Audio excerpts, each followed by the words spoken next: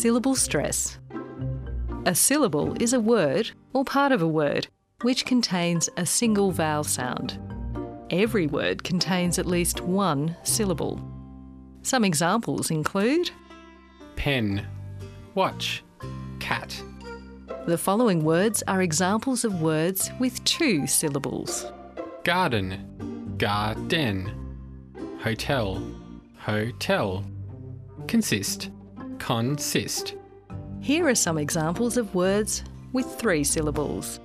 September, September. Department, department. Telephone, telephone. And these words have four syllables. Kindergarten, kindergarten. Information, information. January, January. When words have two, three, or four syllables, we usually stress only one syllable and not the others. The syllable that is pronounced with the most emphasis we call a stressed syllable. And in spoken English, the correct stress is important.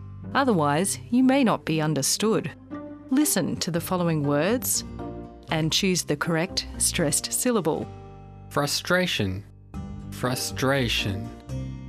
Delicious, delicious. Flexibility, flexibility. Mysterious, mysterious. Incredible, incredible. Write your answers in the comments box below, and we will tell you if you are right or wrong.